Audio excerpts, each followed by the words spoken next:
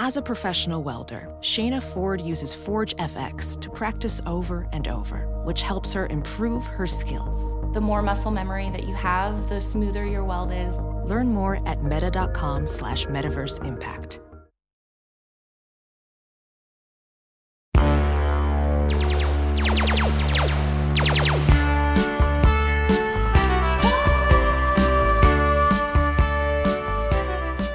Hello, and welcome to another Star Wars Minute. It's your daily podcast in which we analyze, we scrutinize, and yes, celebrate Attack of the Clones 1 minute at a time.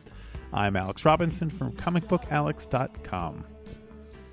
I'm Pete the Retailer from PeteTheRetailer.com. And I am Ben Lindbergh from The Ringer, the sports and culture site. Welcome, Ben. Thank you. Happy to be here. You are our second All-Star of the week and debuting as guest commentator. Yes, I'm happy to be added to the roles. This is an honor. Trial by fire in this case. Well, we've kind of, you lucked out. You got minutes that are both kind of sports and culture in a sense. Yes, that's true. There is a combination there. I can, if we can just take a minute to do a quick behind-the-scenes making of the minute of Star Wars Minute, give listeners a little peek behind the curtain. You actually sent me an earlier minute initially in what you said was a clerical error. And as Thrawn says, it's only an error doesn't become a mistake until you refuse to correct it, right? So you corrected it. You sent me the right minute. And I was sort of hoping that you had made a mistake because minute 106 was not the richest text, really. And so I'm happy to be here. I'll take the worst minute of the worst movie if that's what it takes. But I had high hopes when you sent minute 107. And then I quickly discovered that it's almost identical to minute 106. It was not much of an improvement. Yeah, it wasn't like I accidentally sent you Attack of the Clones insteid of Empire or something like that. Right. Yes. Would you have rather had like Padme and Anakin falling in love kind of minutes? I think so. I think, yeah, I mean, those are excruciating in a certain way, but give you more mockable material, I would say. Well, you haven't experienced excruciating till you spent a week talking about the droid factory scene. So, Yeah, right. We're still recovering from that. Well, thanks for coming. We are, of course, talking about minute 107. What else could it be except minute 107 of Attack the Clones? It starts off with the fearsome Nexu killing a Picador and in the arena, and it ends a minute later with Dooku and the gang watching from their viewing box, just like in sports. Yeah, what do you think how are the benefits for a Picador? Is that the salary's got to be pretty high, right? Because that's a dangerous profession. Well, it's either very high or very low. Yeah. Are they salaried? Are they on staff? Do they get benefits and workman's comp and stuff, or are they basically contracted? I think it's more of a seasonal occupation, perhaps, or until you're murdered, which probably doesn't take too long for the typical Picador. I'm going to guess that they don't have strong unions in the Geonosis, so I'm going to guess that's a pretty low-paying, yes, or maybe even forced gig. Maybe they're like prisoners who are. It's kind of like what are they called? Those prisoners who get to do stuff, like work conscripts. Yeah, Oh well, it'll come to me. The union leaders keep getting impaled, is what we're saying. Right. Yeah. So yeah, it starts off with the Nexu, the like lizard cat thing, and yesterday we talked about the Accolade, so I have some trivia about the Nexu for everyone today. So the Nexu, this is all, of course, according to the Wikipedia, and the Nexu comes from the planet Cholgana. Cholganna, Cholgana. Sounds like you nailed it on the first attempt. Well, do you like my accent work on that one? Sounds like Cholgana. Like, why don't you go Cholgana Nexu? Yeah, I can tell you were an off-worlder, but you came close. They are fearsome creatures. That should be obvious. People have tried to breed them for like guard animals, but they're too fearsome. They cannot be trained, as our sad friend the Picador learned. in the Infinities comic book, I don't know if you guys are familiar with that one. Jabba had some Nexu, and they ran amok and ran through Jabba's palace and killed a bunch of, I guess, presumably Squid Faces and Amanamans and all those guys. And so after they managed to kill the Nexu, someone said, maybe you should get a Rancor instead. And he was like, So you could interpret that to mean that he had a Nexu prior to the Rancor. And, in that same area under the dais? Unclear. Did Malakili also handle the Nexu? By the way, I think we say Quarren now. Really? Squid Face is looked down upon these days. I apologize to any Quarren who might have been offended by that. Well, I guess you don't have to be Quarren. Anyway, and so another apparently, I'm rolling my eyes as I say this, Alana Solo, the daughter of Princess Leia and Han Solo, who I guess now does not exist. Her universe was destroyed in the... She had a Marty McFly thing where she looked at a picture of herself and disappeared. Right. Even Han Solo's not a Solo anymore, evidently. No, that's true. But anyway, this kind of goes against the whole thing we've just been hearing about, but someone gave her a cub as a pet, and she named it Anji, Anji. Should always read the Wikipedia entry before you give a pet to a child in the Star Wars universe. I didn't like her very much. And finally, it's unclear that apparently Askak, the senator from... is he the senator or the junior senator from Malastare? I get Askak and Axmo confused, but politician from Malastare, we'll say. Yeah, Askak and Palgal the Lesser paid to have Nexus added to their collections.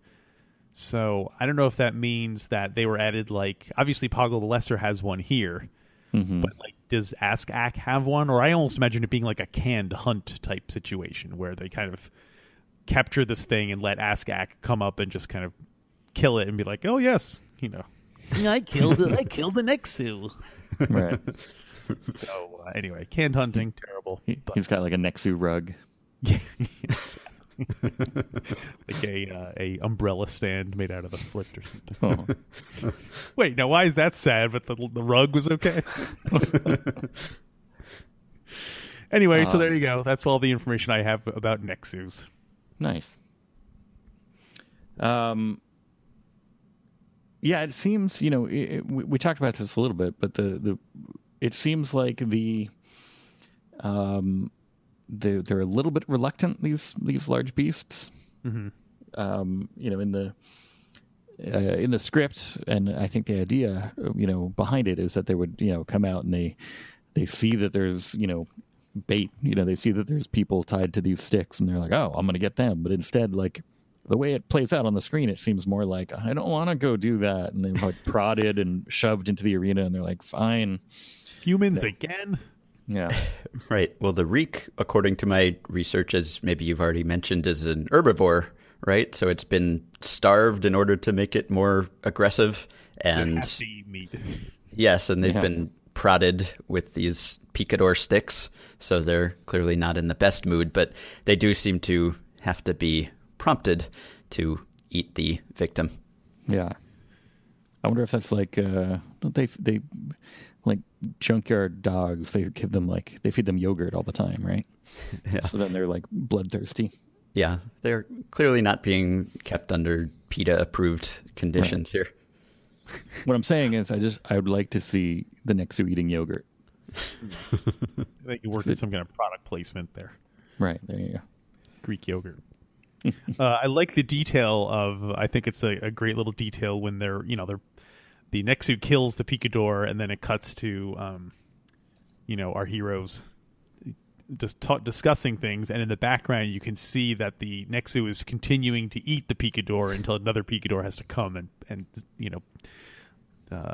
cattle prod it or Nexu prod it to come back into the right. Doesn't really seem to spoil its appetite, though. No. Well, probably just got hungrier. Geonosins, it's mostly shell. You get just a tiny bit of meat inside. That's right. Ben, do you have a favorite of the three creatures? If you had to own one of them? Well, I'd say the Accolade probably looks like the scariest, but based on what we see in this minute, might actually be the safest to own, because it seems as if, and we're skipping ahead in this minute a little bit, but Obi-Wan's evasive maneuvers are limited to moving his head slightly to the side and hopping very slowly. And that seems to be enough to evade these pincers and claws. So just from a storage safety perspective, I would go with the Acklay, which seems to have so many limbs and such long limbs that it isn't in control of them. Yeah, it's not a very precise. Maybe it has very bad eyesight. That's why it doesn't know where to go. Well, the Nexu also has two pairs of eyes, one to see regular and one to see infrared. Oh, that's handy. In case you're curious. I assumed all animals can see infrared. Is that not true? I don't think it's true. I can't. Can I you? don't think clams can see infrared. I could be wrong. I might be thinking of Dungeons and Dragons monsters who can have infravision. Moving on. We get, in this minute, I think probably the worst delivery of I got a bad feeling about this. In multiple ways, right? It's not, of all the times that this line is said, I think we're up to 10 now. And not only is this the most emotionless reading of the line, not only do I not feel that he has a bad feeling, I get the sense that he has no feelings about anything ever from this line reading, but also just the timing of this sentence seems pretty inappropriate, right? Like I have a bad feeling about this comes usually when there's a sense of foreboding, when we are entering a dangerous situation. This seems like past having a bad feeling. This is being chained to a pillar in an execution arena with 3 rampaging animals approaching. This seems like the bad feeling should have been maybe before, when they were entering the execution arena, at some point before actually being chained to the pillar. After he parked his starfighter and was walking towards the castle, we're like, I've got a bad feeling about this. Yeah. But yeah, not, it doesn't take a genius to have a bad feeling about being chained. No. It does not take Jedi powers to sense that this is a dangerous situation. Obi-Wan should have said, you have a bad feeling about this. Chewie, take the professor in the back and, the same way. Right. Yeah, doesn't seem like, you truly are the chosen one if you have force powers that could detect that you are in a bad situation. Welding instructor Alex DeClaire knows firsthand how VR training platforms like ForgeFX can help meet the demand for skilled workers. Anywhere you go look, there's going to be a shortage of welders. VR training can help welding students learn the skills they need to begin and advance in their career. The beauty of virtual reality is it simulates that exact muscle memory that they need. Explore more stories like Alex's at meta.com/metaverseimpact. On the plus side, though, we've got what appear to be, I can't tell if it's the just natural sound of Geonosins or if it's vuvuzelas. Right. Either way, I like it. Yeah, I mean, there's definitely a nice atmosphere at this execution. This is an execution I would want to be spectating at. It seems like there's a lot of enthusiasm in the crowd. You've got chants, you've got everyone standing. Everyone's really into it, not only Newt Gunray. So this is what you want to see at an execution, I'd say. They should have had Newt Gunray and those guys having souvenirs like banners and totally big foam fingers and yeah, cotton candy. Yeah, T-shirts. Can't tell apart without a program. Another thing I would have liked to have seen, and this is not like, it just would have been a nice detail if to have it so that they were not the only prisoners So like there would have been like other people, and you would have seen someone get killed by these creatures to kind of increase the like, wow, there. Not only would you get to see some other alien get killed by a giant monster, but it would help to increase the tension, and so on. And then after the alien got killed, that's when Anakin could have said, "I have a bad feeling about this." Right. To underscore that. Yeah, you'd think just from an efficiency standpoint, you'd want to get more than 3 people to an execution. If you're going to sell out this arena, which, again, according to Wikipedia, has 100,000 Geonosian capacity, you'd think you'd want to give them a little more than 3 executions, although this one proves to be pretty entertaining. Most of them I can't imagine would last very long, because that's the other thing. Do you think that they are chained to these pillars in recognition of their abilities, or is this the standard way in which prisoners are disposed of? Because you'd think that the typical prisoner wouldn't put up much of a fight in this situation. Yeah. I'm not clear if they're supposed to be fighting back or not. Right. Like, it seems like it'd be more entertaining to have them fight back, but then why go through the trouble of chaining them up? If they were just regular people, they would just get impaled like in the first 4 seconds, and then everyone's like, "Okay, everyone, see you next month," or whatever who's normally being executed here? Are they Geonosians that have committed crimes? Or are they Outworlders always? Because if they're Geonosians that are normally being executed, they're chained so they don't fly away, I'm assuming. Good point. Well, that makes sense. So maybe they just, they don't know any better. They're like, well, I better chain these humans up so they don't fly away. But are the chains long enough? Doesn't someone wind up standing on top of the... I know Padme winds up climbing. Does she climb up? Yes. Does she kind of like swing climb? Oh, no, she climbs and then swings. Right? To get to the top of it? She climbs and then she swings down as an attack move.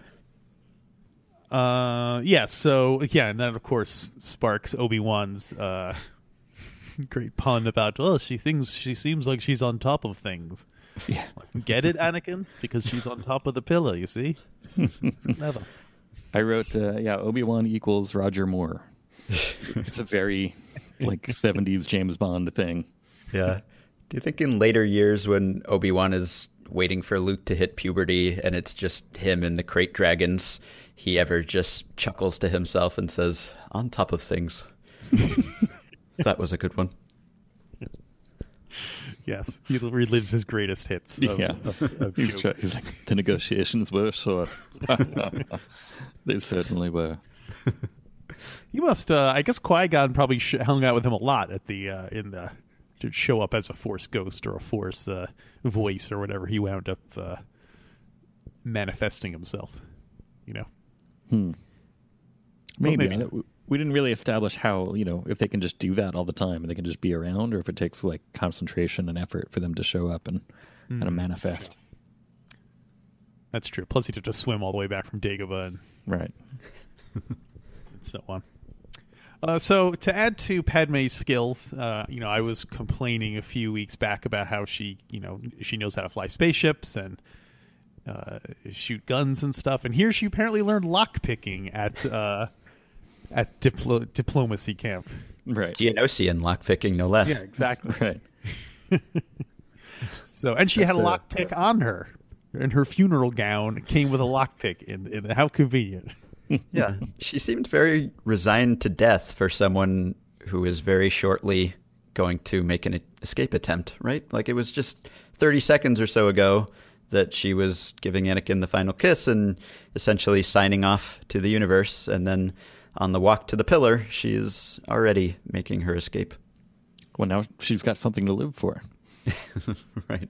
It seems like that would have been a good time to be like, okay, listen, I have a lockpick in my I'll use a bobby pin to pick the lock. Use your Jedi Force powers to do this and that, and But I guess she was I'm glad to get rid of this guy. So yeah, maybe she was hoping that he would get killed first, and then she could pick the lock and run off.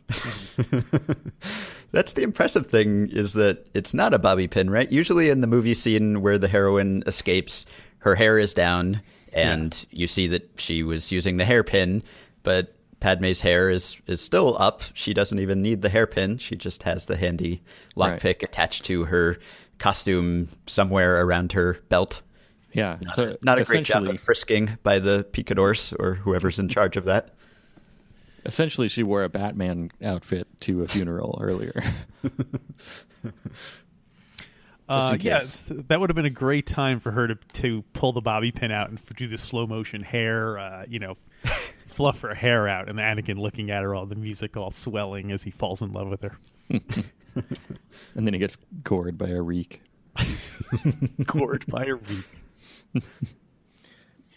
This is one of the most natural scenes in their relationship, though, if anything, just because for these couple of minutes, Padme doesn't say anything. There's no interaction between the two. So after you get the profession of love, it's just silence, which is a merciful relief, really, for us, just to have her with a lockpick in her mouth so she can't speak, and Anakin otherwise occupied, so we can't get any additional dialogue here. So that is the saving grace of Attack of the Clones action scenes. Yeah. At least when they're all fighting, nobody's... well, sometimes they're talking. They talk to each other a lot less when they're fighting. So. Yes. I have a question. Would the Jedi and Queen Amidala, or Senator Amidala, excuse me, be more valuable as like prisoners than as reek meat? Like, it seems like that would be a good thing to like bargain, either like, break them down as, Patty Hearst style, or right, have Padme issue a statement against the Republic and say, that's true, something like that. Well, this is personal for Newt now, right? He's not thinking clearly at this point. Right. I think his judgment is clouded. He's like Anakin after he slaughters the Tusken Raider camp. He is not dispassionate anymore. He wants her head, as he said in an earlier scene, I believe. And on his desk. Yeah, right, exactly. So that's his motivation here. I don't know why everyone else is going along with it, but I guess it's just to appease him, to get the Trade Federation in the fold, maybe? Yeah, that's what I'm guessing, is that he was like, I will make them into hostages. And no, she must be killed. right. He that was the deal breaker for him. And he's like, all right. He checked with Sidious, and Sidious was like, it doesn't matter. The Jedi will interfere. And, or maybe he even said, oh, yeah, Mace Windu's on his way already. So just keep him fighting for a little bit, and then we'll... I like that this is a one-man show. It's almost turning into you doing all the different voices, then people calling each other. Yeah, of course, I forgot the big picture. The big picture is that this doesn't matter. Yes. Yet again, a menace, if you will. Yeah. Yet again demonstrating that they would do something without the approval of the Senate. Right. Yeah, none of the all the actual politics, like the separatists and the clone, not the clones yet, but the separatists, the Senate, the vote, all that stuff is all just a ruse. It's all just a means to an end for Palpatine. So Palpatine, if they did call Palpatine right now to be like, we have a prisoner, he wouldn't even take the call, because he's in the middle of getting the emergency powers that this whole thing was about. Right. He has Mas Amedda screening right now, just in case. Well, yeah, I'm sure he's buried under congratulatory telegrams, and everyone trying to get their get grease their palms and so on, because they're so corrupt. I don't know if you guys heard, the Senate is very corrupt. We have another instance, of course, of speaking of the Reek earlier. Speak of the Reek. Another instance of Anakin writing something. That's right. Which goes better than the last time. Yeah, it is markedly better. It's still not perfect, but it's definitely better than. At least better looking. He doesn't do the whole fall surfing down and pretend to be dead thing. Right. Yeah, or the surfing. He doesn't try to ride the Reek. They also make no attempt to placate the creatures force-wise right now. Currently, there is an attempt later, as you mentioned. Anakin rides the beast after soothing it, but that would have been a good thing to do from the start, you'd think. but they didn't attempt the Force appeasement when the creatures first marched in. Yeah. That's kind of an overlooked Jedi power, the animal control. Not quite animal control, but sway animals, like level 1 sway animals. Right. Well, I guess there are different Jedi who are more, the Jedi have different specialties. Yeah. And so they probably didn't even bring the sway animals guys to the battle. Like You as soon wouldn't as they think got that there, would they're be- like, oh, giant animals. We should have brought Steve. Doesn't really seem like a Skywalker strength. No. Yeah, that's true. If anything, the Skywalkers are constantly being attacked by animals. You got Wampas and Dianoge.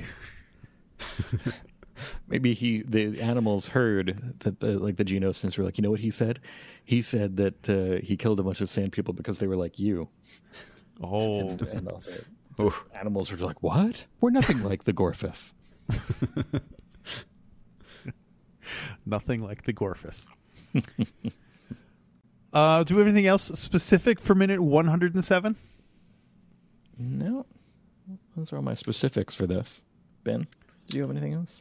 I don't think so. We're not even up to the Padme clothing removal section of this scene. So You got to build. That's for sweeps day later. Yeah, later right. in the week. So I suppose I have nothing more to add. Well, this is traditionally the time where we ask our debut guest commentators, such as yourself, about their memories of Attack of the Clones, first time seeing it, any of that stuff. Anything you care to share? Yeah, I was young enough. I guess I was in high school when this came out, and I was young enough when The Phantom Menace came out that I was deceived at first. My senses were clouded, and I left the theater thinking that it had lived up to all expectations. My critical faculties were not refined enough at that point to see through things, and it leaves you on a high note, of course. It's a legitimately good fight scene at the end of Phantom Menace, and so that makes you want to come back for more, and I did come back for more many times in theaters. With Attack of the Clones, I don't remember ever being under any illusions that it was better than I think it is now. I saw it a few times just out of obligation and have occasionally rewatched as part of some obligatory marathon, maybe when a new movie comes out, but I don't have any dramatically different sentiments than you guys do about the overall quality. How many times did you see Phantom Menace in the theater? I'd have to estimate 6, probably. Okay, that's not so bad. I know there are people with healthy many more, even on this podcast, perhaps.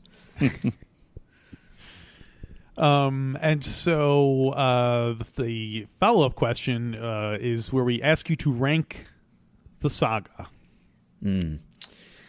Yeah, this is a tough question. I haven't arranged them in my mind since Rogue One. This is now a question that we have to ask ourselves annually, right? We have to reshuffle. Yeah. Whereas it was almost cemented in our minds for many years. We knew which were our favorites and what the precise ranking is, and now there's all sorts of reordering going on. So I would say that without too much perspective on the most recent movie, I'd probably go Empire, Star Wars, Force Awakens, Rogue One, Jedi, Sith, Menace, and the movie that we had the pleasure of talking about today. So you put it's always interesting to me when people put the Disney era movies in the top half of the movie. I personally I thought Rogue One was my number 3 one. So it's always, I find that interesting when people do that. Yeah. I mean, it's hard to evaluate it clinically because nostalgia colors our perceptions of the movies so much that my enjoyment of, say, Return of the Jedi is probably greater than Rogue One or Force Awakens just because I know every line and I've been watching it my whole life and you know the characters and you're attached to them. So in that sense, it probably would be third, but if I can try to evaluate it, I don't know, in a less emotional way or just evaluate it as a movie or as storytelling or as filmmaking, I would probably bump it down a bit. So I almost have kind of an impartial ranking and a Star Wars ranking constantly warring, or a Star Wars fan ranking constantly warring in my mind. And it's tough. I mean, I've seen Rogue One a few times. It came out a few months ago. In 20 years, I have no idea where I'll rank it. So it's almost preliminary. But like you, I would put it very close to the top 3, if not in it. Yeah, it's tough because we've had no. I mean, even with the prequels, I feel like we've had, obviously less time to digest. 20 fewer years, basically, to assimilate these and make them part of our culture. I feel like I've digested Attack of the Clones a Sarlacc length amount of time. I don't think I need any further digestion. Yeah, and of course, as time goes on, I think like Force Awakens is also a lot dependent on what happens in Episode 8 and presumably Episode 9, whereas Rogue One is kind of its own self-contained little thing. But if in the next movie it turns out that Rey does something that not a lot of people don't like, then inevitably probably Force Awakens would right fly. But, Right. But if she's a transformer or something, she turns into a robot, and they're like, wait a minute. Wait, I know, but I meant a bad thing. Right. Oh, okay. She doesn't turn into a robot. Speaking of Jedi, how would you rank the scene we just talked about in the Star Wars execution scenes pantheon? How many do we have, or at least intended execution scenes? We've got this, we've got the Jabba's Palace and the Rancor, and we've got the sail barge and the Sarlacc. Is there anything else I'm missing? That's funny, actually, because, according to ring theory, this is supposed to parallel Empire, which does not have an execution scene in it. Are you saying ring theory might be bogus? I don't believe that for a second. No, I'm just saying that, it requires further investigation. But. Yeah. Well, the Sarlacc scene, like this one, is not intended to be combat, or at least it's not clear that it's intended to be combat. It becomes combat. I guess you could say all of these scenes really are intended to be straight up sacrifices, right? Except that they all have a common element, which is one or more Jedi who are not easy to kill. And therefore you get people putting up fights when they shouldn't be. But there's some expectation when you drop a Gamorrean guard down into the Rancor pit that he's going to do something entertaining, right? He's going to put up some kind of fight, although that one just cowered in fear. Maybe occasionally there's a little more to it than that. These are trained fighters, after all. There's no real fighting a Sarlacc in most cases. Yeah, I don't know what the qualifications for Gamorrean guard are. I'm not sure if that's like an actual order or whether it's just you're a Gamorrean and you're a guard. But I would say that, usually it's just drop the person in a pit and they die and everyone gathers around. This scene, it seems like there's an expectation that there would be more combat, or at least if this is modeled on some sort of Roman, combat, then you'd think that there would be that element to it. But Jedi exceed all expectations for execution victims. I guess if I, where you asked where they rank, I think if I was going to attend one of these executions, I would rather go for the Geonosian one, because the Sarlacc one, they're basically just falling in a hole. You don't see them like suffering or, other than going, it might as well be a pit for all the difference it makes. You don't see the gore that presumably people want to go to an execution for. So I'm going to say the special edition. Then you get some tentacles at least. Yeah, that's true. I would, in turn, then go for the Rancor pit, because that's all safely contained within it's behind a cage. Everything's cool. You can just look down there and watch what's going on. There's very little chance that the Rancor's going to come out and eat you instead. I guess I put the Rancor in a different category because it's not like a prepared. Like, no one knew they were going to be seeing a Rancor thing that morning. That's true. It was just almost just like exciting. Exactly. Oh yeah, definitely. But I wouldn't call it a classic execution. There's no build up. There's no there's no seating. Yeah, none of the pageantry It's just Yeah, exactly. get right to the good stuff. Yeah. According to Wikipedia, we're backtracking here a little bit.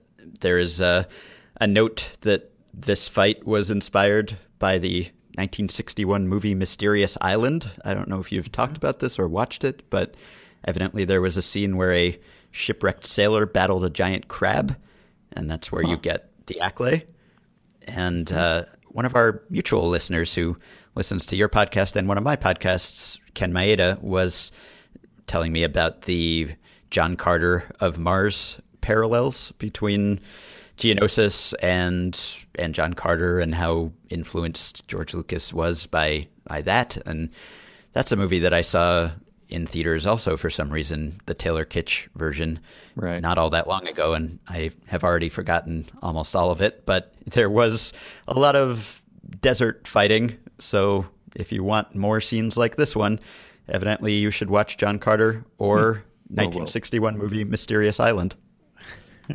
Yeah, I would say read John Carter.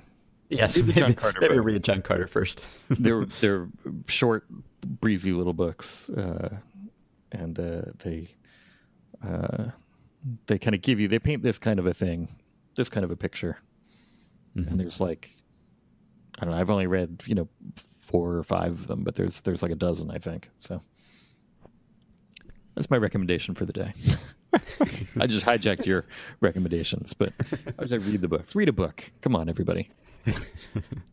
It's been, if you want your execution done well, go with Poggle the Greater, I guess. Poggle the Lesser just doesn't get it done. Yeah. Well, all right. Ben, thanks for coming on here on All-Star Week. And you said you had a podcast. Do you want to give that another plug for everyone? Sure. I'm a man of many podcasts. So if you like baseball, you can listen to 2 baseball podcasts I do. I do one for The Ringer, which is called The Ringer MLB Show. I do another one at the baseball site Fangraphs, which is called Effectively Wild. And I also do a video game podcast for The Ringer called Achievement Oriented. And you can find me writing at The Ringer regularly. And I'm on Twitter also at my name, Ben Lindbergh. Cool. And we're on Twitter too, at Star Wars Minute. I noticed you didn't say at. Is that a passe thing to say at before your Twitter name? It's like saying www. You don't really have to say that. It's just a thing. Yeah, it just those sounds of us so in the know. It just sounds so naked to just say we're Star Wars. I guess that's we're Star Wars Minute on Twitter. Yeah, I guess that makes sense. All right, we're not at Star Wars Minute on Twitter. And we're also on Facebook. We have the Star Wars Minute Listener Society. A lot of fun stuff going on over there. Great discussions and friendly conversation. And join in the fun, won't you? And we'll have more fun tomorrow on another brand new Star Wars Minute. Star Wars Minute.